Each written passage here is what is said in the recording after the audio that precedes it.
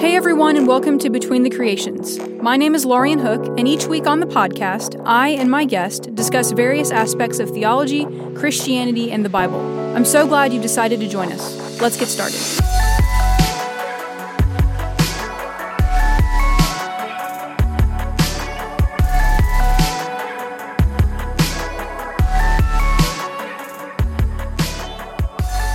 Well, welcome everyone to this week's episode of Between the Creations. I'm really excited this week. We've done a singer-songwriter in the past, but it's been a while, and so I'm really excited to have this week's guest. Andy Squires is with me, and he is a gifted singer-songwriter. He has a new album out called Poet Priest, and I'm going to read the little description from your website because it's great.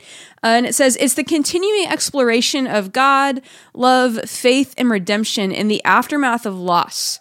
And it's very reminiscent of some Leonard Cohen and Bob Dylan. And it says that this album is simultaneously disrupting and relieving, which I think is actually a really good way of describing it. So Andy, welcome. I'm really glad to have you. Do you have anything that you want the listeners to know about you before we get started? That description that you read, I actually forgot about that description. So I think I would want people to know that I'm a huge Leonard Cohen fan and I'm a huge Bob Dylan fan. So that's a little fun trivia for folks.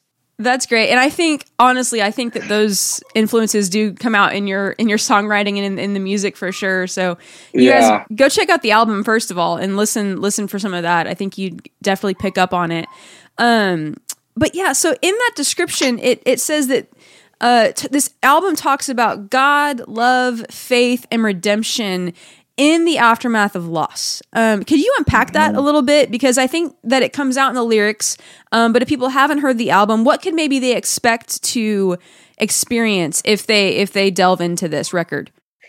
Yeah. Well, first of all, another strange thing about me is that I write really sad and difficult music, but I'm a really happy person.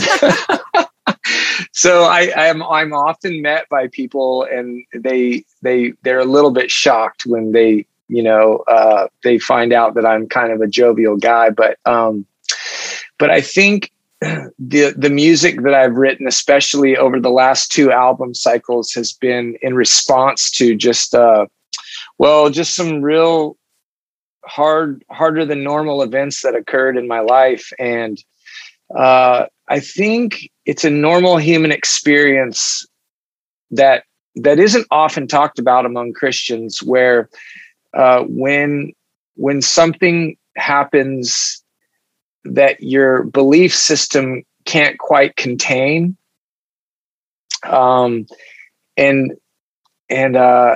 so this record, Poet Priest, is really, I actually describe it as a worship album. It's not worship in the sense of the way we commonly know praise and worship.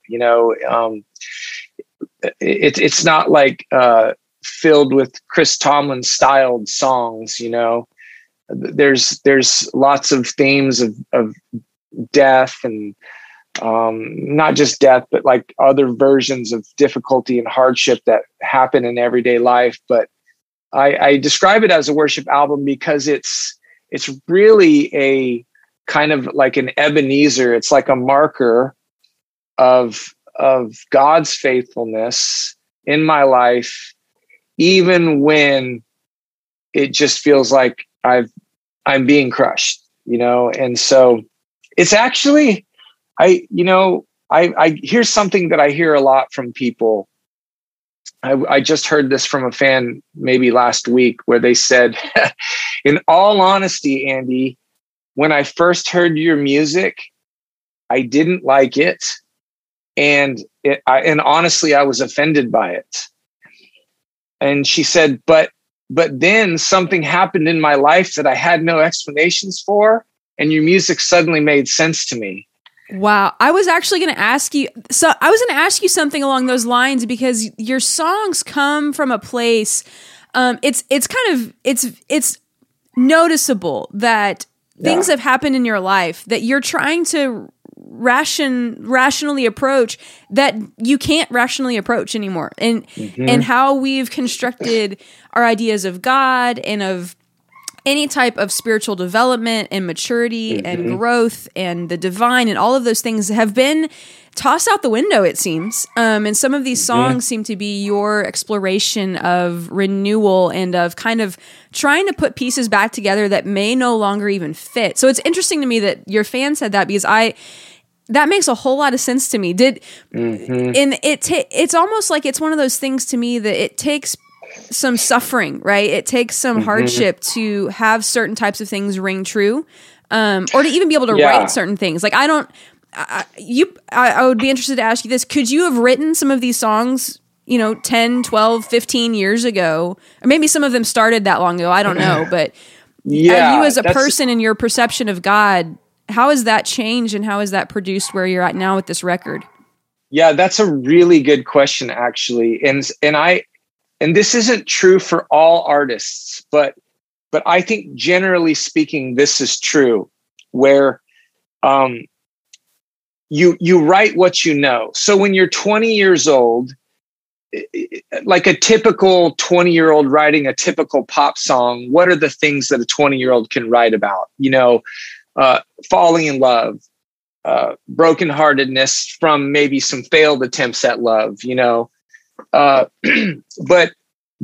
I couldn't have written these songs when I was 20 years old, just for the sake of not having lived enough life to have experienced some of the things. I mean, it's not always true that people are going to suffer, but it is true that lots of people do suffer. Like the longer you live, the more chances you have to experience some kind of chaos, disorder, or tragedy of one kind or another. And so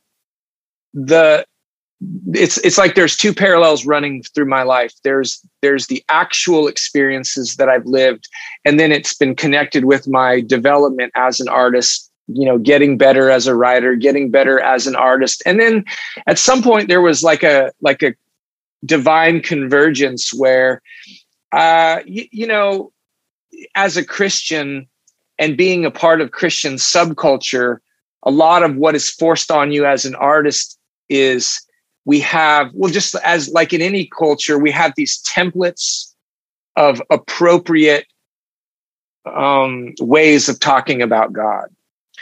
And to me, the job of an artist isn't to keep reproducing work within those same templates. It's to go past those existing templates.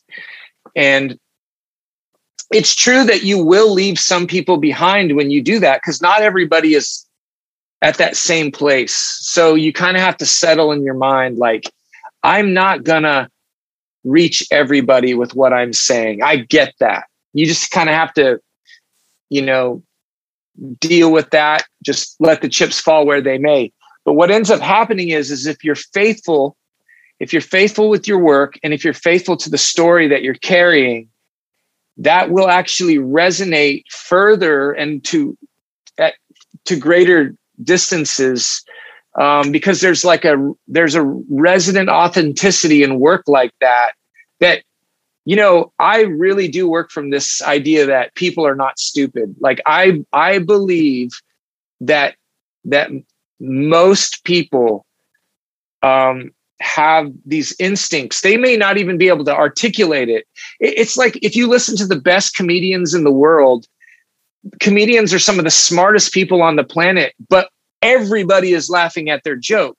It's like there's something about humanity and the intelligence factor that's in us all that I think that when an artist decides to go past the norm, that's actually bringing a whole lot of people into these greater ways of thinking. And I think that God is worthy of an expanded vocabulary. I think God is worthy of an expanded aesthetic, especially within Christian subculture. I say this all the time now. It's like, it's not that we want to throw out the baby with the bathwater. It's not that we throw out what we've done so far. It's that we want to expand the horizons. and we want to make more words allowable. We want to make more concepts allowable. Christ is the center. He's always I feel that the reason why we're, as a subculture, experiencing so many people leaving the faith through deconstructionism is because our language has become too narrow for people to be able to deal with their lives. Am I making sense at all? I'm shaking. Listeners, you can't see the video, but I'm just nodding along, just amening every 5 seconds here. Absolutely. Everything you just said makes complete sense. And I think you're so right. We need artists to push us, right? We need the poets. Yeah. We need the singer-songwriters. We need the painters and the dancers. We need those people to give us a new vocabulary. And I think you called it an expanded vocabulary for how we talk about God, for how we talk about ourselves in relationship to God, for how we talk about what it means to be human. And also, side note, listeners, I'm sorry if you can hear, my dog is just throwing a fit in the background. So if that bleeds through for your listeners, you're welcome for that. But we need this expanded vocabulary because here's what happens, and we've kind of hinted at this. At some point, more than likely, it's going to happen that you're going to encounter an event in your life. Either it's going to happen to you, or you're going to witness something happen in the life of a close family member or friend that you cannot fit into your paradigm about how God and the world and you work together. And so either we end up just kind of gritting our teeth and pulling ourselves up by our bootstraps, which is not super healthy. And we just kind of push through it. And we're like, I'm just going to hold on to these, 4 things about God that I really believe to be true and not wrestle with it and not let myself be changed by it. Or the other side of that coin is we abandon the faith. We deconstruct to the point of never coming back, rather than somewhere in the middle of letting go of some of the things that maybe don't ring true anymore, but also holding fast to, like you said, Christ at the center and progressing through that with an expanded vocabulary. So everything you just said, I think, especially people in younger generations need to hear that. And I think that in I do identify as an evangelical Christian. And I know that there's a lot of issues with that, right? There's such a whiplash happening within the greater conversation about what it means to be evangelical. But I feel like I want to introduce people to Jesus because Jesus is so good. So I still feel inclined to identify with that, with this group, even though in a lot of spaces I would be probably unwelcome just because my theology isn't necessarily 100% aligned with, guys like, and these, I consider these people brothers in the Lord, but like, John Piper and John MacArthur and some of these other like extreme Calvinist types, like I'm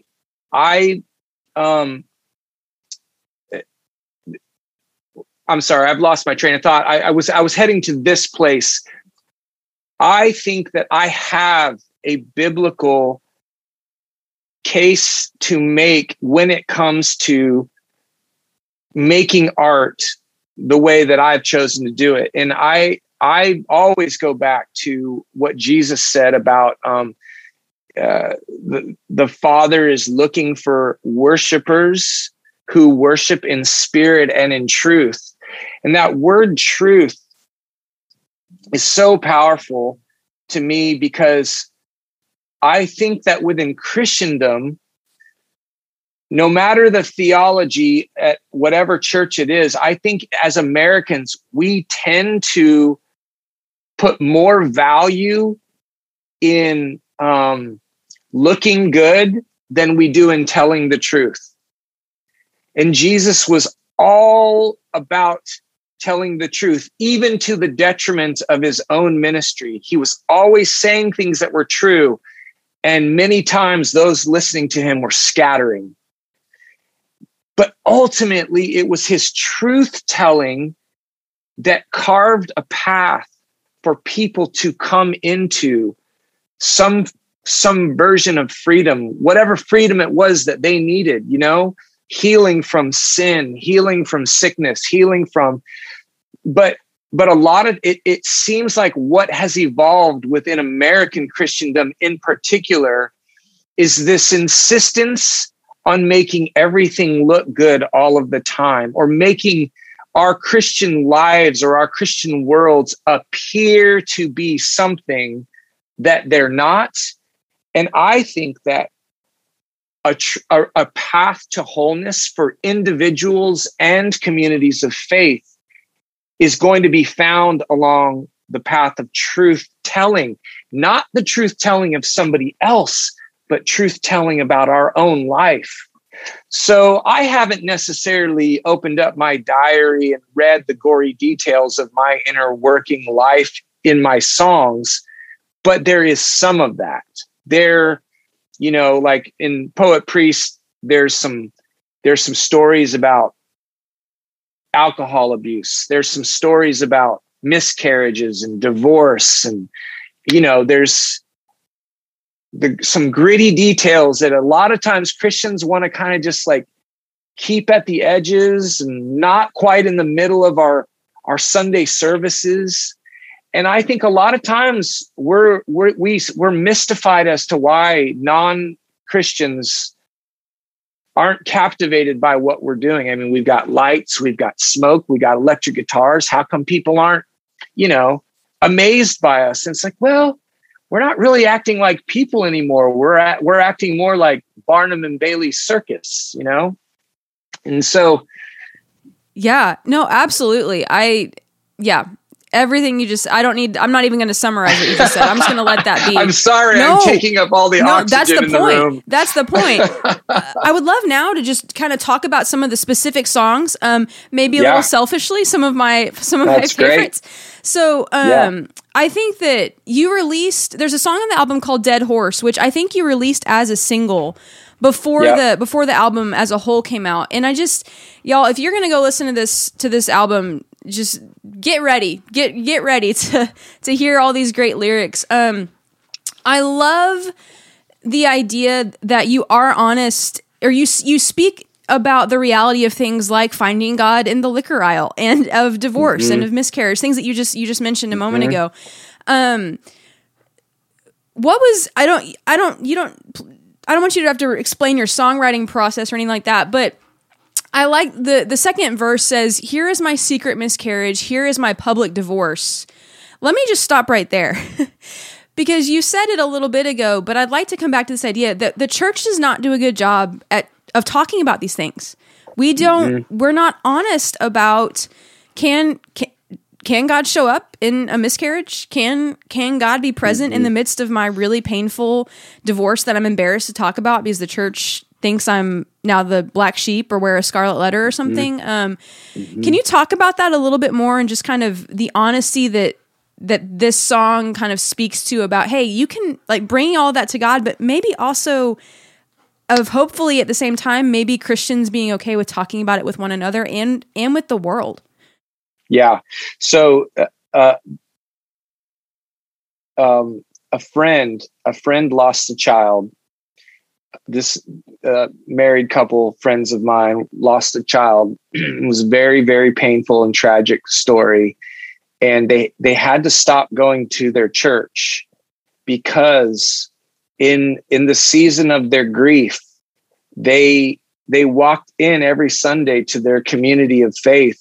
And the songs that the church was singing every single Sunday were about victory through faith. So in a lot of the church, I come from a charismatic tradition. So in our charismatic tradition, we put a high value in our confession of faith and believing God for miracles. And I will never stop being that. But the problem is we only have one gear. We only talk about God this one way. And we do that because we've thrown all of our chips into this theological framework if we just have enough faith, then these good things will happen or the bad things won't happen to us, right? So my friends were dealing with the most heartbreaking thing that a parent could go through, and they had to stop going because the language that the church was holding out for them was insufficient for their reality. And so when I was writing Dead Horse, I was thinking through a few different scenarios that either I've experienced or I've had friends experience. And I realized that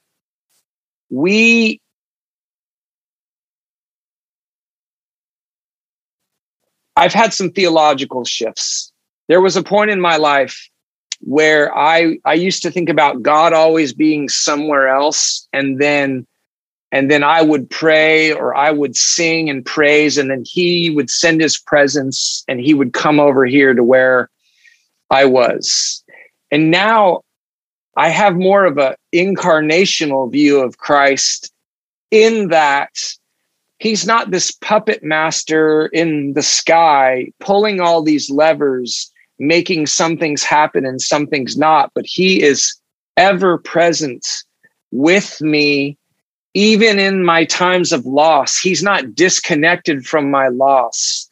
He's actually right in the middle of that with me. And so that was a new thought for me, and it didn't happen overnight, but that's why I wrote Dead Horse, because I got to a place where I realized that I was trying to make sense of a whole lot of needless suffering. And then I was also trying to make sense out of a former theology that I realized I didn't have anymore. But I was still trying to stay with Jesus, you know? I know exactly what you're talking about. I feel that. Yeah. And I honestly think a lot of people do as well. Yes. Yeah. So Dead Horse, I think, just great. It's great songwriting in general, just as a piece of art, but it's also one of those things that I think, if we're honest with ourselves, we can all find ourselves somewhere in there. Totally. And but again, I think you mentioned it earlier in a conversation, the fan that you had who was like, I didn't like your music at first. And it might even, I think for some people, especially if you grew up in a certain tradition and haven't experienced some of those shifts, which is totally fine. Sometimes some of the lyrics might even come across as slightly offensive insofar as the ways you talk about God, because you talk about finding God in the liquor aisle, and you find about, you have a song on the album called God the Fool, which people, if you're not in that paradigm shift, or if you haven't, if you're not open to processing it that way, I can totally see how it would be a little like off-putting, like, oh, that's irreverent or whatever. But I think that incarnational view of Christ helps it not be, because then you begin to realize Jesus is right there. Like, he's in the liquor. He's right. Brother's right there next to me. Yes. Yeah. And I think that helps kind of with that paradigm shift a little bit. So, my other favorite song that I like to spend a little bit of time talking about, is Love Never Fails, because I think, just based off of people that I've talked to, but even just my own Spotify account listens, this song is just clocked in a lot for me personally. Just this idea of, well, the title Love Never Fails, but it's not a love ballad, right? It's not even really a warm fuzzy take on the idea of love never fails. Could you speak to that just a little bit? And then I do want to tease out some lyrics just to kind of lay them in front of the listeners, but could you speak to a little bit of how you approach the song, or how we as listeners should approach this song maybe? Yeah, first of all, just the title itself is a big setup for disappointment with people, because there's about 1 million songs called Love Never Fails, and I've literally gone the exact opposite way of every other song that's called Love Never Fails. And so I just want your listeners to know I'm not a universalist in the sense that well, that's a whole nother episode for a whole nother podcast. I'm what you would call a Christocentric inclusionist. And so so I have this very, very high value for eschatological hope for everyone. I'm not saying that hell's not real and doesn't exist, but I do question things like eternal conscious torments. But I definitely believe in the judgment day, and I definitely believe there's going to be like some type of great comeuppance that will eventually lead to a great reconciliation, right? Yeah, there's gotta be some way that all the sad things come untrue, right? But then, that's right. What, right? That's right. Yep. Yeah. So, but in between now and then, okay, we so many of us Christians like to live our lives by, these signs that we find in Hobby Lobby, like live, love, laugh, or, God makes all things work together for good, which I actually believe. But how that happens is what's up for question, right? So one of the theological issues that I've been working through over the past decade of my life is, what does God mean when he does not intervene? I heard this Nick Cave song 6 or 7 years ago, and I was watching a movie. It's this romantic movie called About Time. It's with Rachel McAdams, the girl from The Notebook. I can't remember who the male star is, but he's this tall, skinny, redheaded guy. That's probably why I liked it so much. But there's a scene in the movie where Nick Cave is singing the song, and he says, "I don't believe in an interventionist God, but baby, I know that you do." And then the song goes on where he's kind of singing this prayer to the Lord, right? And when the first time I heard it, I was so struck, and I was like, oh, Nick Cave's an atheist. I can see that. But then I realized he wasn't saying he didn't believe in God. He was saying he didn't believe in an interventionist God. He says he didn't believe in a God who intervenes. And when I realized that one day, I was thinking, well, what does that mean for me when I pray a prayer for salvation or deliverance or some kind of, I have a need and I ask God for help, and that help is very slow to come to me? What does that mean about the nature and character of God, So, because I feel like I've prayed so many prayers asking God for some kind of miracle that didn't happen. And so rather than always be disappointed in God, always being like put out with myself, I kind of started thinking through the slowness of God. So I realized that there's this passage in Hebrews where the writer of Hebrews talks about the promises of God are attained through faith and patience. I had always seen the faith part, but the patience side is something we hardly ever talk about in American Christianity. And I started to realize I had to reorder the way I was thinking about the way life actually works. And the way life works when we become a Christ follower, it's not that it automatically all of a sudden gets like, it's not like going to Disneyland. It's not that all your dreams come true and everything works out. It's that life is still hard, but you have this eternal hope in the man Christ Jesus. And it sounds very basic and dumb when I say it out loud, but for me, I started realizing, or I started saying out loud, that even when God is not intervening in my life, he is still very much at work. Yeah, let me actually read the bridge of this song, because it's literally what you just said. The bridge says this. It says, "A weapon will prosper, a levee will break. The heartbreaker gives you more than you can take. The trouble in trusting a savior not seen. You find out he don't fail when he don't intervene." And I think you posted about it on your Instagram recently. I think you kind of have been doing this series, and I think there's something about a book maybe in the works, which is really exciting. And we'll talk about that at the end. But this idea that sometimes you mentioned like the Hobby Lobby quotes and the things that we love as Christians to quote, that no weapon formed against you will prosper. And you're like, well, sometimes it sure feels like they do. And that's not my personal experience. And that's not, various people's personal experiences.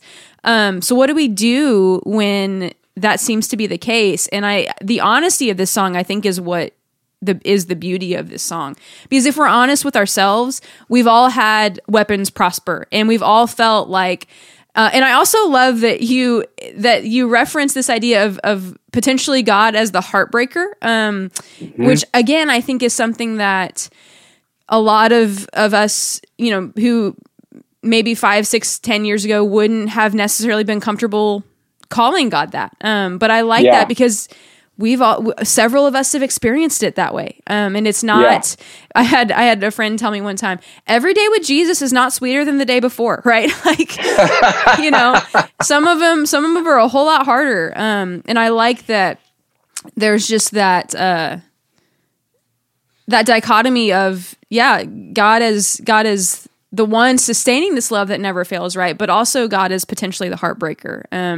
Well, and it's not necessarily that he is, it's not that God is doing these things. Exactly. It's that he has allowed a world to function where the main mechanism is chance. Yes. And once I realized that, it gave me so much. I had this recent post talking about having mercy on God, which sounds so strange and heretical in one sense, but I have a really good biblical basis for my saying that out loud. But honestly, when I began to realize that, first of all, the world isn't about me. Like, I'm not the center of the universe. God is God. He is the one he's the main character in this cosmic play, right? And it's hard for us to keep that in mind because, we can only know what we know, and we're experiencing our own lives. But it gave me such elevated levels of pleasure in my relationship with God. Once God was off the hook in my life for being the big Santa Claus in the sky, it was like, it became easier to relate to him as a friend when we were going through my life together. It's not that he was distant and far away and not listening to my prayers. It's like, some things are mysterious and we're not going to have the answers to them on this side of heaven. And that's okay. Yeah. I've talked to a lot of people who have experienced a similar type of freedom in their relationship and understanding of God when they don't feel like they're responsible for defending God or explaining God's every action or non-action. Amen. And I don't have a problem with apologetics and with being able to give a reason for why Christians, why you believe what you believe. But there comes a point where we as finite beings can no longer defend, or should we feel the need to defend or explain away or predict or defend in any way the actions of the infinite. Like it is beyond us to do so. And I think it actually damages us sometimes. Because it lessens our imagination. Go ahead. Well, I love that what you said about apologetics, and I would never deny that there aren't people who are called to doing that. But what I've observed is that ideologies insist upon, or they depend upon, apologists and apologetics, and we see a culture war happening, and each side of the culture war has their ideologies that they're trying to defend, and they got their really smart people who are good at defending those ideologies. And I think that's a trap. I mean, listen, we need scholars, we need biblical scholars, we need philosophers who are good at doing philosophical work. But I tend to think that we need more poets. We need more writers who are giving articulation to the things that we're talking about. And I do agree with some of the friends that you just mentioned that one of the greatest days in a Christian's life is when they stop feeling the compulsion to defend God and the reality that people are living in, because so much of that is beyond most of our pay grades. And it's beyond our understanding if we're honest with ourselves.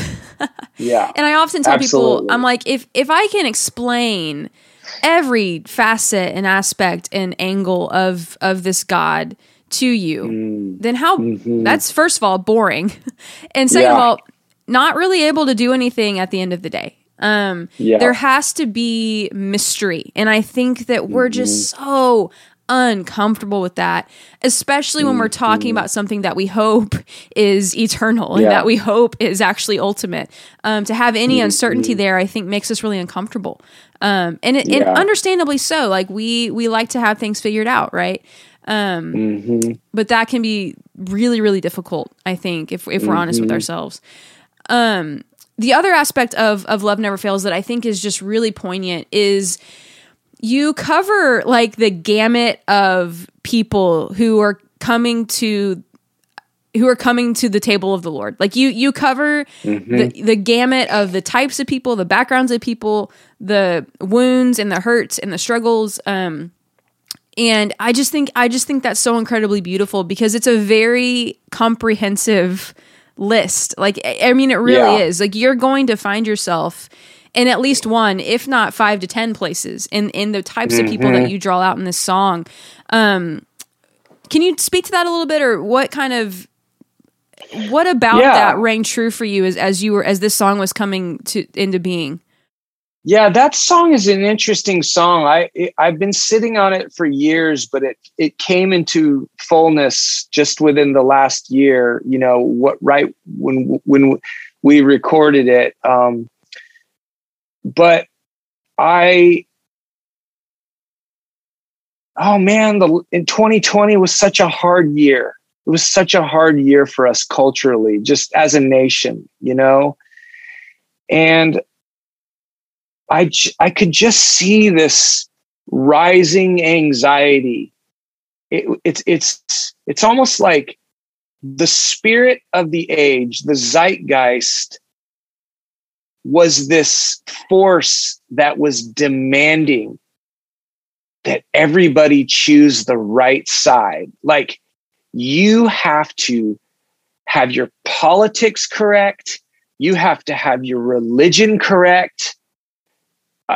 I mean, the pressure was like, I'm 47 years old and I've never witnessed such a cultural milieu of self-righteous fundamentalism coming from every part of the political and philosophical spectrum. Like, the demand on humanity was at an all-time high.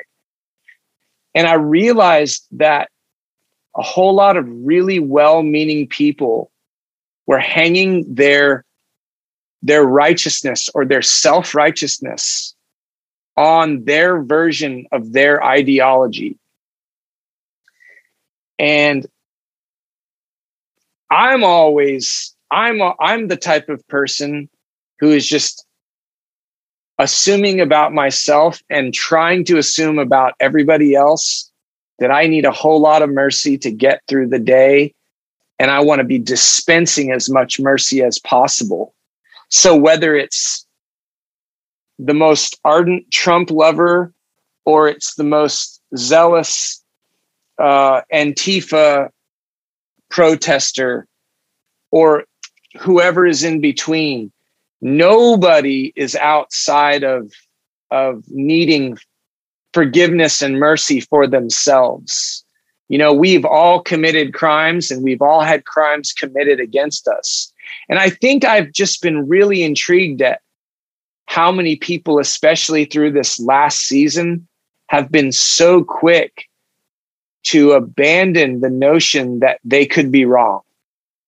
It's like there's a lot of people that are positioning themselves to try to have all the answers and to hell with all the people who are not on their side, right?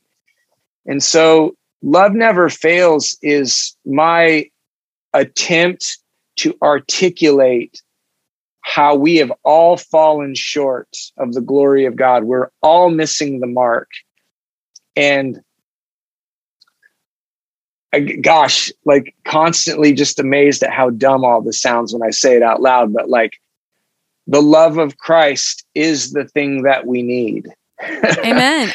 I think but that statement right there is so deep, right? It's beyond just, love each other. Like, right. Like it's so much more than just that. Mm-hmm. There's so much good baggage, I think, attached to that concept.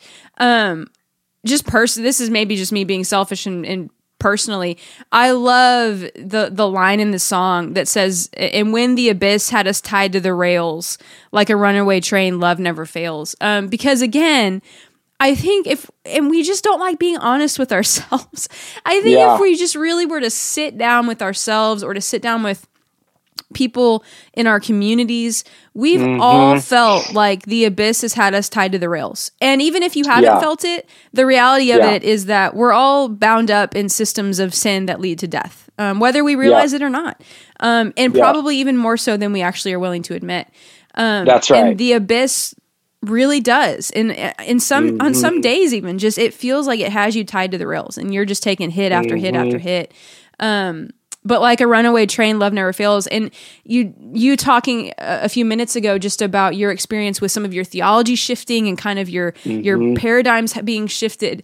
This idea of love being a runaway train and not being something that's controlled, not being something that is that we can get our arms around when it comes from God, I think is just really powerful because, again, it's not something we can explain. It's not something that we can control, which humans hate.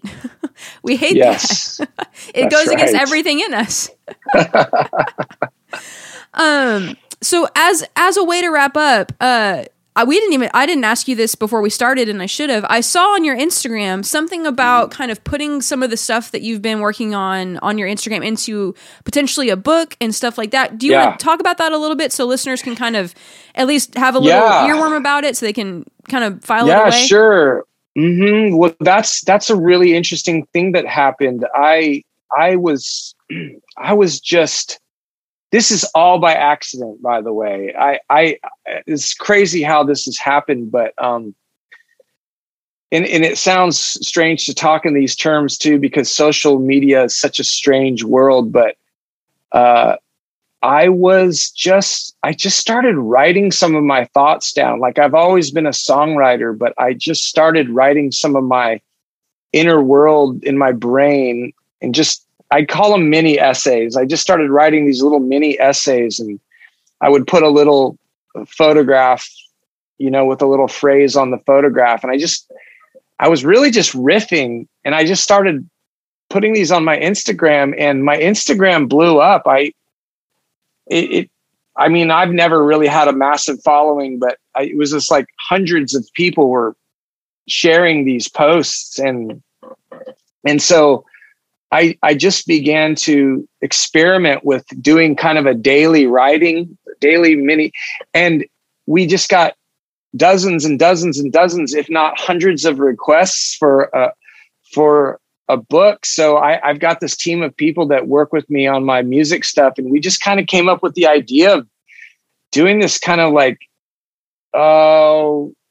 Holden Caulfield, Catcher in the Rye meets Jack Kerouac, like guerrilla warfare style devotional magazine, but not a magazine, but more like a coffee table. I keep calling it a coffee table spectacle. It's like, you'll be proud to, you'll be proud to put it on your side table or your coffee table. But when you pick it up, it's like got this beautiful imagery and then my little mini essays tied to those things. And so I'm super excited about it because I've really, really enjoyed stepping into the writing world. It's like exercising a different side of my brain than my music side. And so I think we're going to have that out by late summer, early autumn. Awesome. Yeah. And listeners, like normal, I'll tag Andy, your Instagram and stuff in the show notes. So you guys can go follow Andy. I've read all of them and I think they're great. I'm definitely on the list to buy this coffee table spectacle. Because I think it's great. And it's just jarring enough to make you actually sit and think and wrestle with some of the things that kind of what you and I have talked about. But, so I'll tag that in the show notes and you guys go check out Poet Priest. It's on, all the places that you can listen to music. Andy, thank you so much.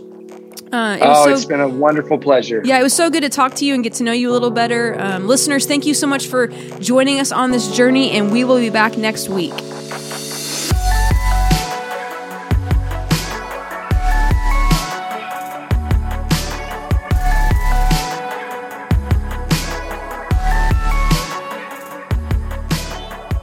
Thanks for joining me this week. It's a huge help when you like, rate, and subscribe to Between the Creations wherever you listen to podcasts. You can also follow the podcast on Instagram or Facebook for news about upcoming episodes. You can find out more about the podcast, submit topics you'd like me to cover on an episode, or even ask me to speak at your event at laurienhook.com.